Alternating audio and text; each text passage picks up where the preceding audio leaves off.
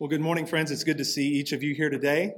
A number of our members are away for the Thanksgiving holiday, but it's a good thing to see new faces in the room this morning. Welcome to this gathering of Covenant Baptist Church. We are glad to have you with us. And if there's one thing that we would want you to know about us, it's that, like we just sung, we understand that there are two things that are true for all of us today. One is that we will fail to meet God's righteous standard. And two is that Christ has paid for every failing, and we are his forever. And that's why we're here. And so let's now go to the Lord one more time in prayer before we look to his word together as we start the first of 4 sermons on the Christian life in a fallen world. Let's pray. Our Father, we do come to you acknowledging the fact that life is hard a lot of the time for us. We acknowledge that we are weak and that we are frail in and of ourselves. We like to think that we are strong. We like to think that we are impervious to difficulty, but those things are not true. The struggle is real for all of us in the room. And we do pray that you would come now and use this time as we look to your word to strengthen us, to comfort us, to encourage us as we read the words of one of your people from a long time ago that resonate very much with our own experience. Come by your Spirit and minister to us, we pray. Show us ourselves within your word, and more than anything, show us yourself and your faithfulness, and show us our Savior, Jesus Christ. And we pray these things in his name. Amen. Talk to me about the truth of religion, and I'll listen gladly. Talk to me about the duty of religion, and I'll listen submissively.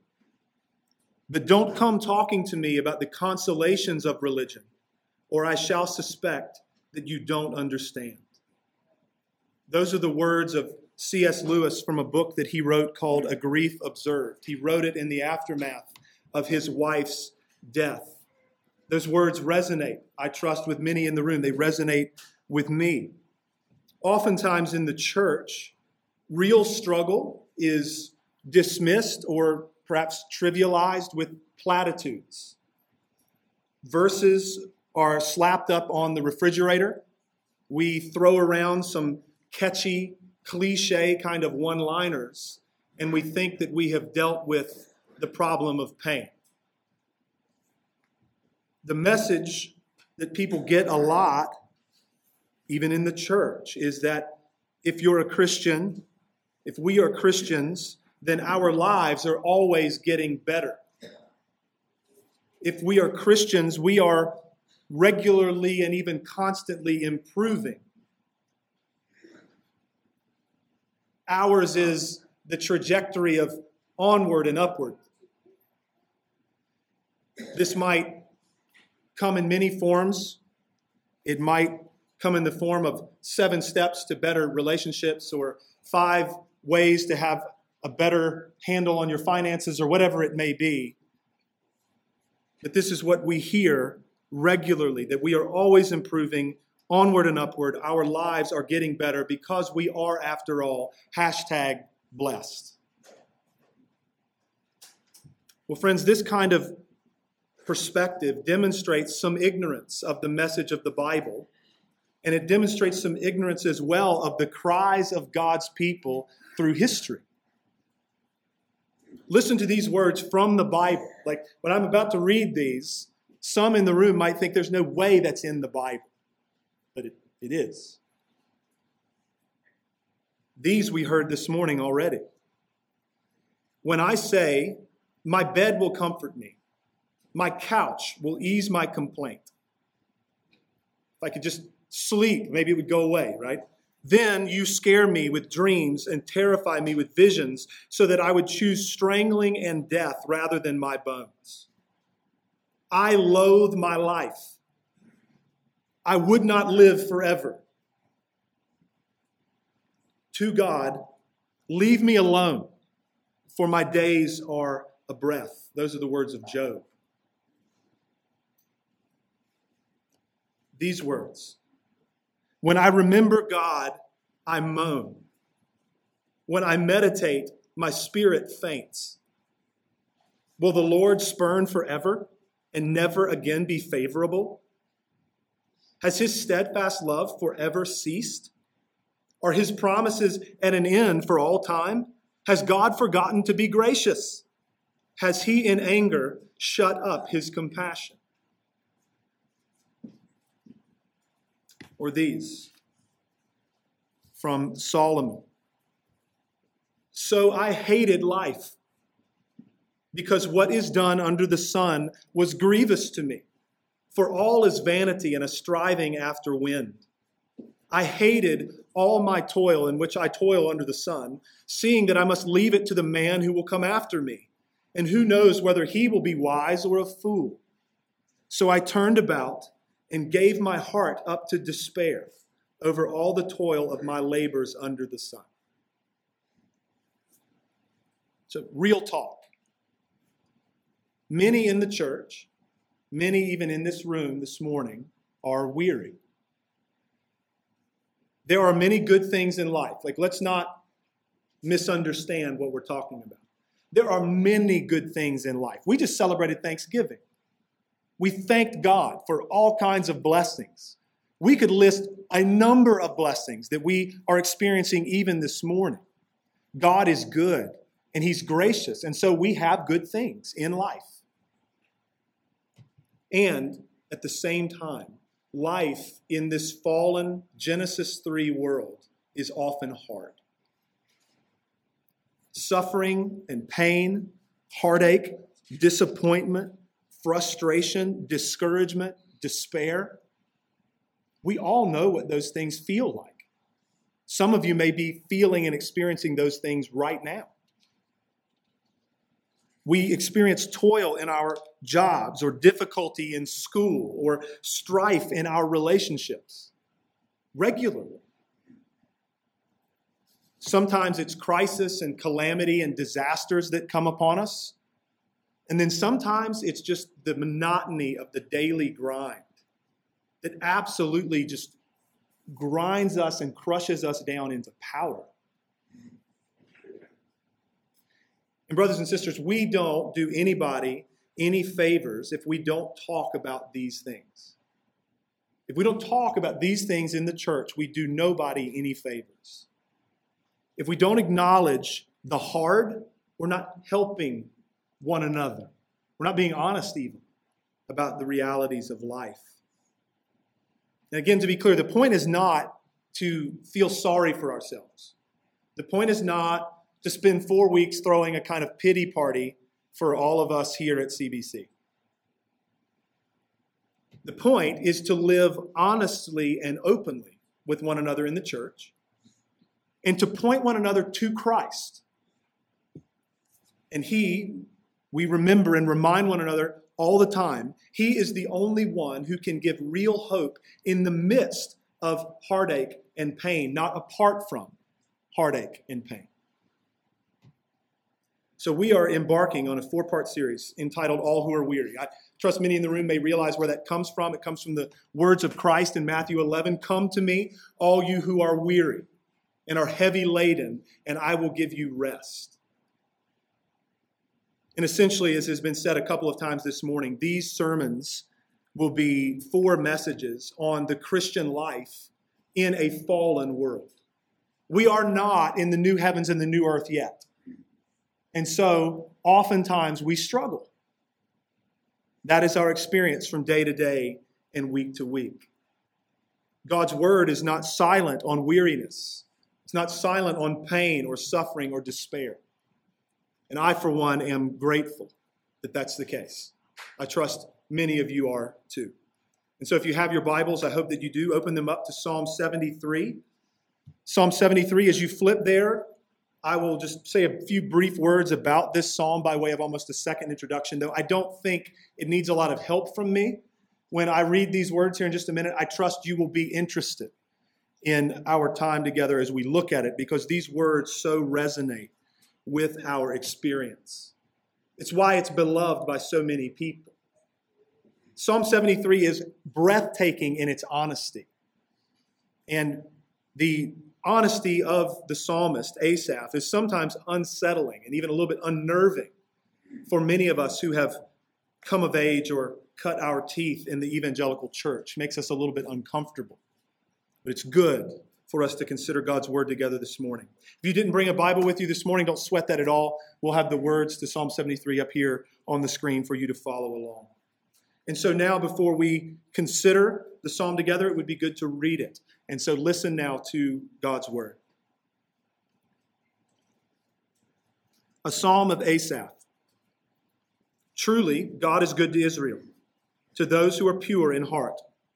But as for me, my feet had almost stumbled.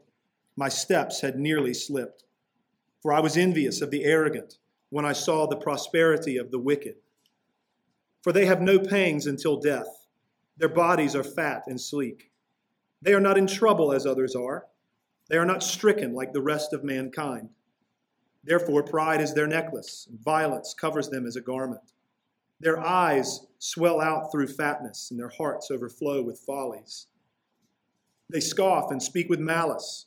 Loftily they threaten oppression. They set their mouths against the heavens, and their tongue struts through the earth. Therefore his people turn back to them and find no fault in them. And they say, how can God know? Is there knowledge in the Most High? Behold, these are the wicked, always at ease. They increase in riches. All in vain have I kept my heart clean and washed my hands in innocence.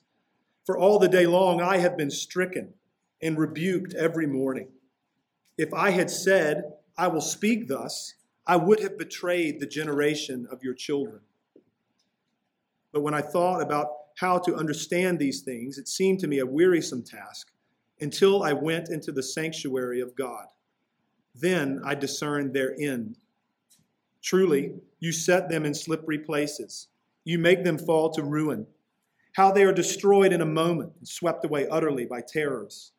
Like a dream when one awakes, O Lord, when you rouse yourself, you despise them as phantoms. When my soul was embittered, when I was pricked in heart, I was brutish and ignorant. I was like a beast toward you. Nevertheless, I am continually with you. You hold my right hand. You guide me with your counsel, and afterward you will receive me to glory. Whom have I in heaven but you? And there is nothing on earth that I desire besides you. My flesh and my heart may fail, but God is the strength of my heart and my portion forever. For behold, those who are far from you shall perish. You put an end to everyone who is unfaithful to you. But for me, it is good to be near God. I have made the Lord God my refuge, that I may tell of all your works. Amen. Thanks be to God for his word. In its beautiful and even unsettling honesty. Thanks be to God for that. So I don't really have a very formal outline for us this morning. Hopefully that doesn't make anybody uncomfortable in the room. What we're going to do is just work our way through the psalm. I'll try to give some headings and some handles that will help you to arrange it if you're taking notes. And I hope that it's making sense to you and that you're able to track with me as I prayerfully track with God's word. So we'll begin our time with the inspired heading of Psalm 73. You can put your eyes on there, where it says a psalm of Asaph. I just want to consider briefly who this man was. Asaph was of the tribe of Levi, and so many will know that that means that he was involved in tabernacle worship and ministry. He would have been involved in that sense in the Levitical priesthood, who would have been in charge of how things were conducted in terms of the worship of God in the tabernacle. Asaph was a contemporary of King David. You can read of his life mostly in 1 Chronicles, along with a couple of other mentions in another book. David put Asaph in charge of the worship music, essentially, that was performed at the tent of meeting. Remember, this was before the building of an actual temple. Solomon would build his temple in the years following David's life. So not only was Asaph in charge of worship music for the congregation of Israel, including psalms that David would have written, putting them to music, Asaph also wrote psalms himself. He wrote 12 of them. Psalm 50 and then 11 consecutive psalms beginning with Psalm 73 through 83. It's a brief word about him, who this man was. Let's put our eyes now on verse 1. Verse 1 functions almost like a disclaimer or even a warning statement. You know, like the all capital red letters with like the white writing underneath. It's like this. So Asaph begins, verse 1, truly God is good to Israel, to those who are pure in heart. Okay, here's what's true, friends. Here's what's true. This is what Asaph is saying to us. This is where I ended up. Truly, God is good to Israel, to those who are pure in heart. He's going to go on to tell us there was a time, however, where I was not so sure that he was, in fact, good. He is reflecting back in verses 2 and following on his reactions to life. Life happened to Asaph like it happens to you and to me. And he reflects for us on every wrong thing that he felt and every wrong thing that he thought. Let's put your eyes on verses 2 and 3. Asaph is going to tell us where he was. Verse 2, but as for me, my feet had almost stumbled and my steps had nearly slipped. Suffice it to say, he was not doing well. He was in a precarious place. Verse 3, for I was envious of the arrogant when I saw the prosperity of the wicked. I was envious of the arrogant and the wicked people whom I observed because I saw their prosperity. So this is very real. This is like in our experience when we are overcome and overwhelmed by a feeling of not liking our life. I don't like my life. That's something that many people think. I don't want my life. I actually like that life. I want that life. And as Asaph is going to depict for us, God, I'm contemplating doing whatever it might take to have that life, even if it means changing everything that I think about you. You ever been there? My feet had almost stumbled. My steps had nearly slipped. There was a time when I wasn't sure that God is in fact good. The psalmist Asaph, by the inspiration of the Holy Spirit, don't miss that piece, immortalizes his innermost thoughts and feelings from perhaps some of the darkest seasons of his life. It's interesting that in the evangelical church, we often don't allow one another to go here. We don't talk the way that Asaph writes. We discourage one another from talking like that because we think it impious. To be clear, it's wrong to doubt God. I think we can all agree on that. It is wrong to doubt God. It is wrong to question God's goodness. But because we are sinners and because life is so often hard, it is sadly normal to wrestle and struggle and doubt. There needs to be room in the church for people to talk the way that Asaph writes. He writes what we think. He writes what we feel. It's one way to think about it. It's what the roofs of our cars or the pillows that we scream into, what they hear, he writes down. It's real and honest. The things that we would never say in public because we don't think that they're fit for public consumption, he writes down by the inspiration of the Holy Spirit. And the beauty of all of this, brothers and sisters, is that God is big enough to handle it. Let's put our eyes on verses 4 through 12 and consider Asaph's description of the arrogant and the wicked, the life that he envies. He says, verse 4, for they have no pangs until death. Their bodies are fat and sleek. They don't know need. They don't know wanting. They don't know what it's like to go without. They don't know difficulty. They don't know pain.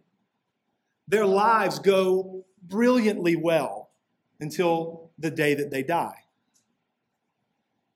Verse 5, they're not in trouble as others are. They're not stricken like the rest of mankind. They don't face the same kind of problems that I do, that we do.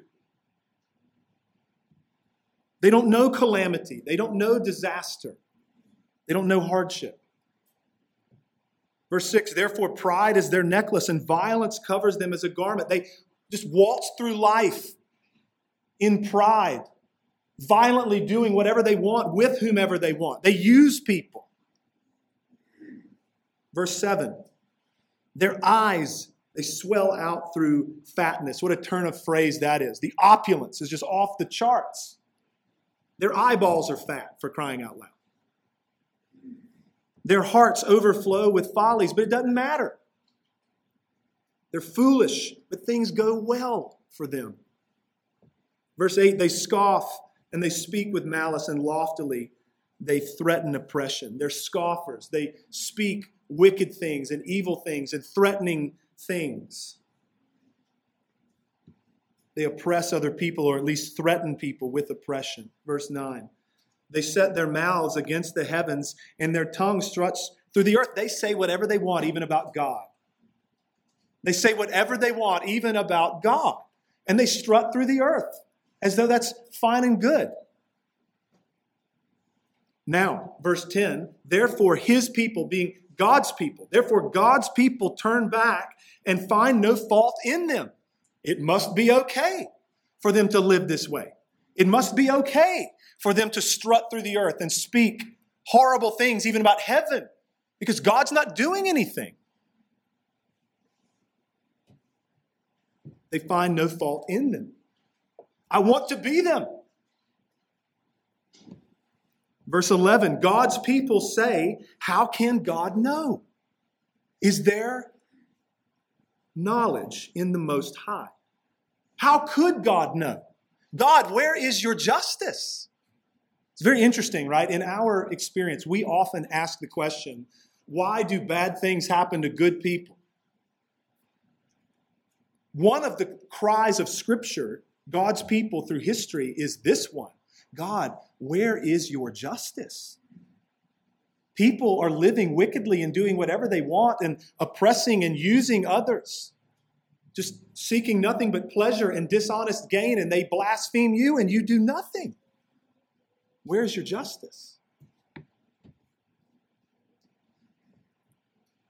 Verse 12, behold, these are the wicked, always at ease. My life is hard. My life is full of struggle. My life is full of hardship. Theirs is full of nothing but prosperity and ease. I'm being drug along like through the mud, and they're riding on pillows. It's easy. Now in verse 13 through 15, Asaph is going to consider his life in contrast to theirs. Verse 13, all in vain have I kept my heart clean and washed my hands in innocence. Completely in vain, God, have I pursued righteousness. I've worked to keep my heart and my hands clean, and it's all been for absolutely nothing. What good do I see for my pursuit of you? What good do I see for my striving after godliness? I see nothing from it. What have I seen for my striving after righteousness? He answers that in verse 14. For all the day long, I've been stricken and rebuked every morning. So far from getting good stuff from God for my pursuit of righteousness, I'm stricken all the time. Rather than getting good stuff from God for pursuing godliness, I'm rebuked every morning. Constantly. In my pursuit of righteousness and in my striving to honor and please God, all I've known is hardship and suffering and discipline and correction. That's what he's saying. The wicked do whatever they want. They don't give a rip about God. They don't pursue righteousness, and yet it all goes well. Verse 15. Asaph goes on to tell us he couldn't even say what he wanted to say. He couldn't even vent about his plight and his predicament. If I had said, I will speak thus, I would have betrayed the generation of your children. If I had said, I'm going to say all this stuff, I would have betrayed the generation of your children. Why? Because of his post as a leader in Israel. So he said, I couldn't even talk the way that I wanted to talk because it would have wounded other people. People would have been harmed. All I know is affliction and rebuke for my pursuit of God, and I can't even blow up and vent about that because of my post as a leader amongst Israel. Such is my life. So at this point, I want to make a couple of brief observations. First, Asaph was thinking in terms of retribution. Asaph was thinking in terms of retribution. That kind of thinking goes something like this. The more good I do, the more good I get in this life. The more bad I do, the more bad I get in this life. That in this life piece is critical. The more good I do, the more good I get here. The more bad I do, the more bad I get here. Brothers and sisters, friends, if we think this way, we will go insane. We will absolutely lose our minds if we think in those terms. The more good I do, the more good I get in this life. And the more bad I do, the more bad I get in this life. Why? It's because upon the fall of man, original sin recorded for us in Genesis chapter 3 in Scripture, a number of things went away. Before sin and before the fall, everything was as it should be. After sin, after the fall, things are no longer the way they ought to be. The world is fallen. The world is broken.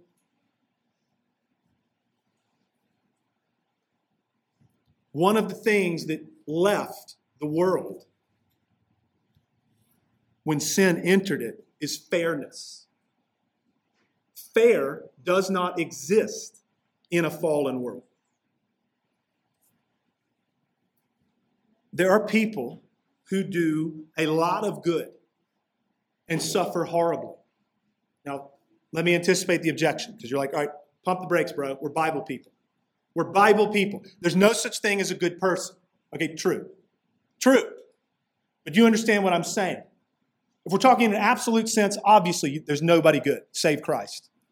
But if we're talking in relative terms, life on earth, there are a lot of people who do a lot of good all the time. There are Christians trusting Christ, loving the saints, serving in a local church, pursuing godliness, loving neighbor, who know despair and suffering and heartache and pain day after day after day. And there are people who are not at all concerned with doing good, let alone concerned with God, and live very comfortable lives. If we think in terms of retribution, we will go insane. Second observation.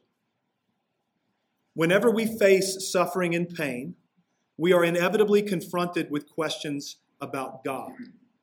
Whenever we face suffering and pain, we are inevitably confronted with questions about God. Now, this is true for every human being. Whether you are a believer or not, you're still confronted with questions about God and ultimate truth when you encounter suffering and heartache and pain. Because whenever we encounter real suffering, the biggest question for every human being is what? Why? Why? Why is this happening to me? It's what we wrestle with in our soul. And when you ask the why question, you're asking about cause and you're asking about purpose. And when we ask about cause and we ask about purpose, we're asking about God. the wrestling that we experience, high level, it goes something like this. If God is God, as he has revealed himself in his word, he is both sovereign and good. But then when we encounter evil and suffering and heartache and disaster, we conclude from a human level, well, either God is good and he's not sovereign, right? He wanted good stuff to happen. He wanted to stop the evil, but he couldn't pull that off. He's good, but he's not sovereign. Or God is sovereign, but he's not good. He has evil intentions somehow. This is a real struggle for so many people. Even in the church, this is a struggle for us. People come up to us regularly. I have found this to be true in many conversations with many people over the course of years. You say that God is good and that God is sovereign, then explain suffering to me.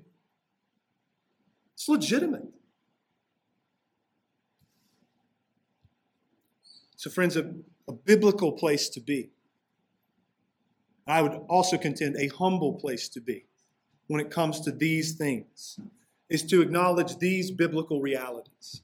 That God is sovereign and he is good.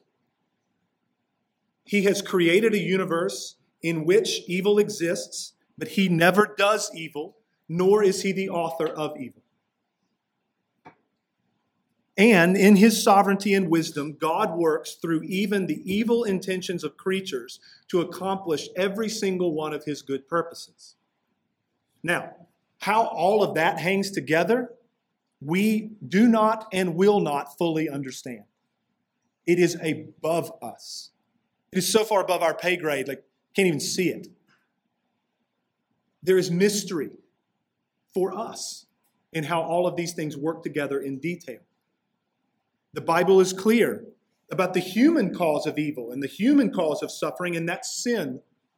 So on the one hand, it's appropriate for us to say that we've done this to ourselves. The Bible is also clear about the character and the nature of God, along with the ultimate purposes of God. But in terms of how all of it unfolds, in all of God's providences, in all of his wisdom, in every detail in his mind, is not ours to know. The secret things belong to the Lord. Back to the text. Let's put our eyes on verses 16 and 17. Asaph is going to tell us now how things changed for him. We've reached a real hinge point in this psalm. Verse 16. But when I thought how to understand all of these things, like his own heart, his mind, his life, the lives of the arrogant, the lives of the wicked, it seemed to me a wearisome task. Until, verse 17, I went into the sanctuary of God. I went into the presence of the Lord. At this point, things changed for him.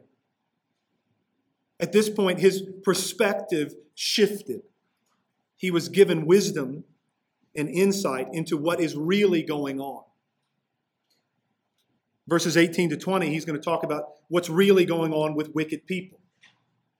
So when he says at the end of verse 17, I went into the sanctuary of God, then I discerned their end. He's talking about the end of the wicked. Verses 18 and following, truly you set them, the wicked, in slippery places. You make them fall to ruin. How they are destroyed in a moment, swept away utterly by terrors. Like a dream when one awakes, O Lord, when you rouse yourself, you despise them as phantoms. The wicked are actually in a precarious place. It's a slippery place. Danger and disaster in their end is closer than they even suspect. It will be sudden, and it will be like a nightmare for them. What he says. Things will not go well for the wicked in the end. But then he also discerns, having gone into the presence of God, what's really going on with respect to himself. Verses 21 and 22. He says, when my soul was embittered, when I was pricked in heart, I was brutish and ignorant. I was brutish and ignorant, he says. I was like a beast toward you. Asaph realized his bitterness and his foolishness and his ignorance, how much he did not understand.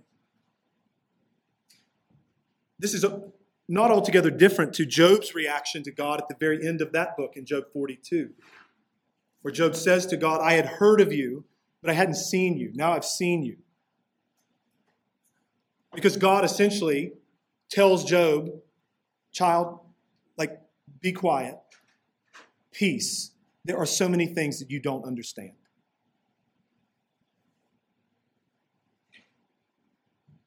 Now, this might be clear to you as you read this psalm. It is to me, making our way through it in the way that it is written, that this change of perspective and this change of mind is something that God did for Asaph. It is not something that Asaph did for himself. God did this. He worked this in this man's life. God is the one who changed his perspective. God is the one who gave him wisdom and insight. I mean, Asaph, for goodness sakes, was not doing well. He was ready to punt the faith. I'm out of here. I'm done with this. And then God showed up. I was bitter. I was ignorant. I was wrong, Asaph says. And then these remarkable words in verses 23 and 4. Nevertheless, I am continually with you. You hold my right hand. You guide me with your counsel, and afterward you will receive me to glory. So this is really important. Asaph's testimony is a reminder of a very critical truth. And that is that our hope is found in God's faithfulness to us, not in our faithfulness to him. Our hope is found in God's faithfulness to us, not our faithfulness to him. Another massive observation about verses 23 and 24. Verses like that make absolutely zero sense apart from Jesus and the gospel. Verse 23 and verse 24 make no sense apart from Christ in the gospel. Asaph is saying, look, I was brutish, I was ignorant, I was bitter, I was like a beast toward you, God. I was a mess. Nevertheless, I am continually with you. You hold my right hand. You guide me with your counsel, and afterward you will receive me to glory. Wait, what? Are you kidding? This man is cataloging how much of a train wreck his mind, his life, his heart were.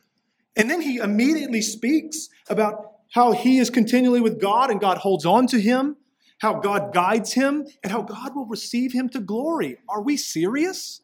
How?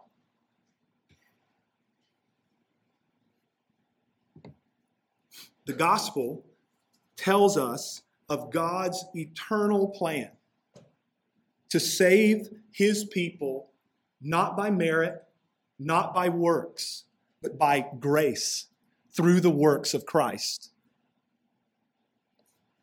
In eternity past, before the ages began, God determined to save a people from the fallen mass of humanity.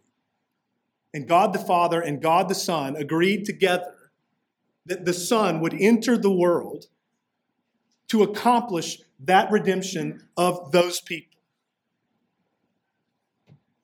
It was never God's design that his people would be with him on the basis of their own merit. The scripture could not be more clear. Like we considered recently, the Old Testament, and honestly the entire scripture, but the Old Testament is a story of drunks and liars and cheaters and murderers and adulterers and people who are struggling and wrestling and wanting to punt the faith. It's a story about a God who relentlessly pursues, redeems, and keeps his people.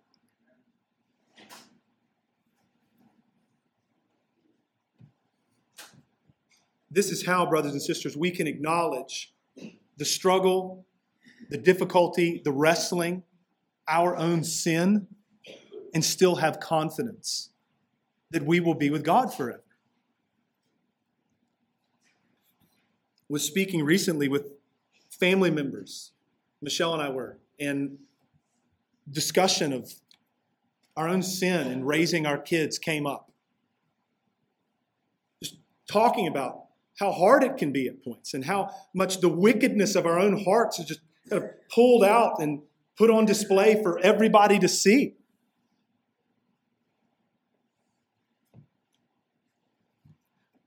we can stare our sin in the face and call it what it is, repent of it, take it to Christ, and know that all is well. And acknowledge the reality that, you know what, I don't want to sin. I don't want to sin against my children or anybody else. And I also know that I most likely will sin again because I struggle against my own corruption. I don't want to. I hope I don't. I pray that I don't. And I know that I most likely will sin again. We never move beyond our need for Christ and his righteousness, ever. This has always been God's plan. This has always been how God has dealt with his people. When you're confronted with the mess of your own life, like Asaph is talking about his life, take great comfort in words like these. Nevertheless, I'm continually with you. You hold my right hand. You guide me with your counsel, and afterward you will receive me to glory. Weary sinner, look to Christ. Completely by grace and not merit, through faith and not works, the perfect satisfaction, righteousness, and holiness of Jesus are counted to you.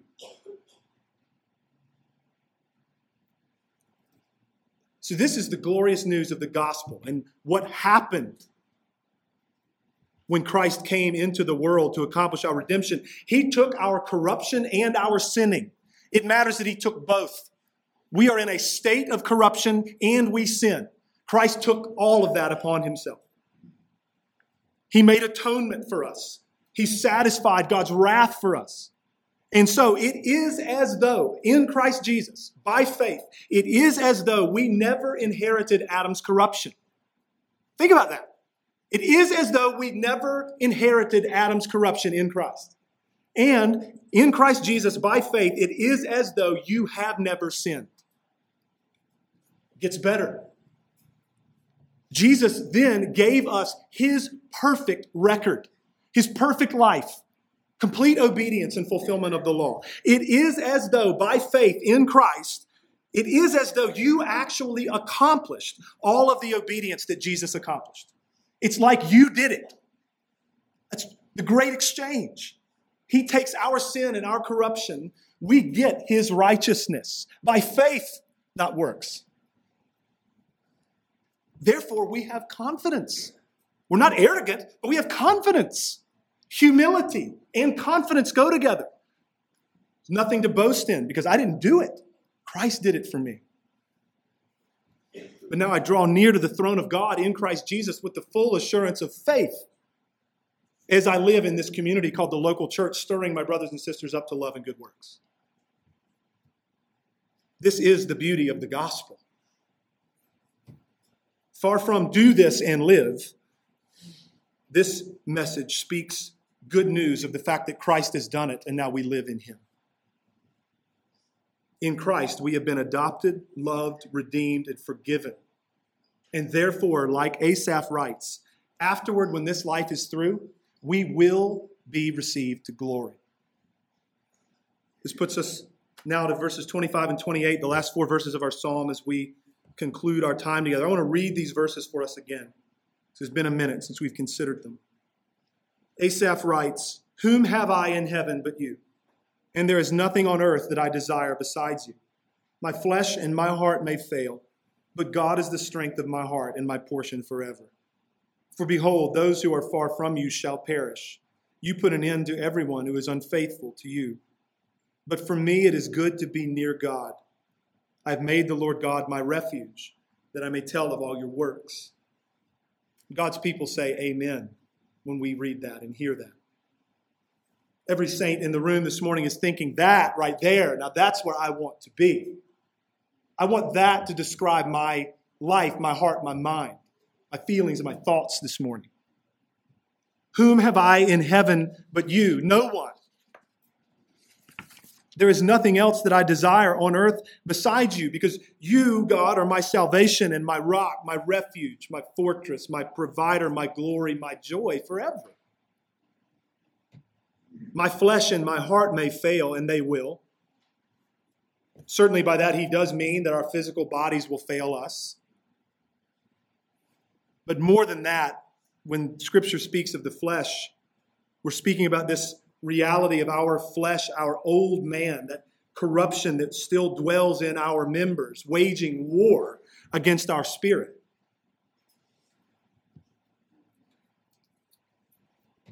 My heart is prone to wonder, Lord, I feel it, prone to leave the God I love. But God is the strength. Literally, God is the rock of my heart and my portion forever. As Asaph has reflected back, we see how his perspective has changed tremendously. We've already considered how God did that work in his life, and it's pretty remarkable considering where he was to where he ends up. The man who once envied the arrogant and the wicked is brought to see their end, that it's not good. Verse 27. Those who are far from you will perish. You put an end to everyone who's unfaithful. The man who once questioned God and wasn't so sure that God was in fact good and was ready to walk away is brought to a place where he can say, verse 28, the nearness of God is my good.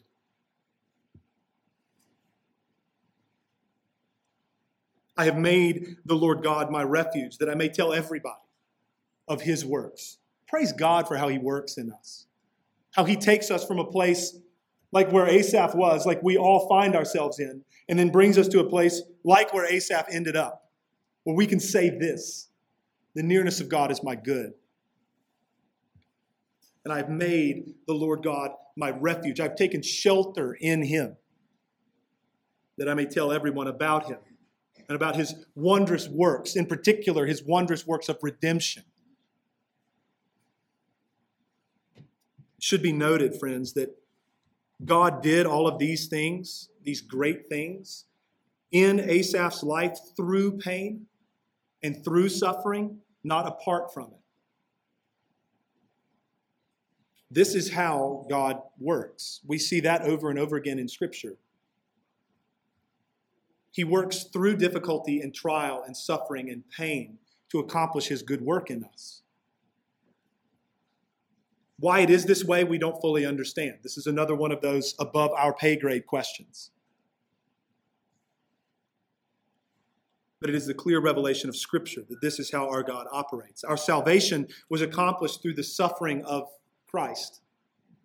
And ours is the way of the cross, a way that is often characterized by difficulty and not ease, by weakness and not strength, by humility, not boasting, by struggle and not unbridled success in this life. Christians are not people who have it all figured out. We need to blow that nonsense up in the church, that we have it all figured out, because we don't. Christians are not people who have it all together. We also need to destroy that foolish thinking, that we're just dotting all our I's and crossing all of our T's and it's neat and tidy, because it's often not the case. Here's who Christians are.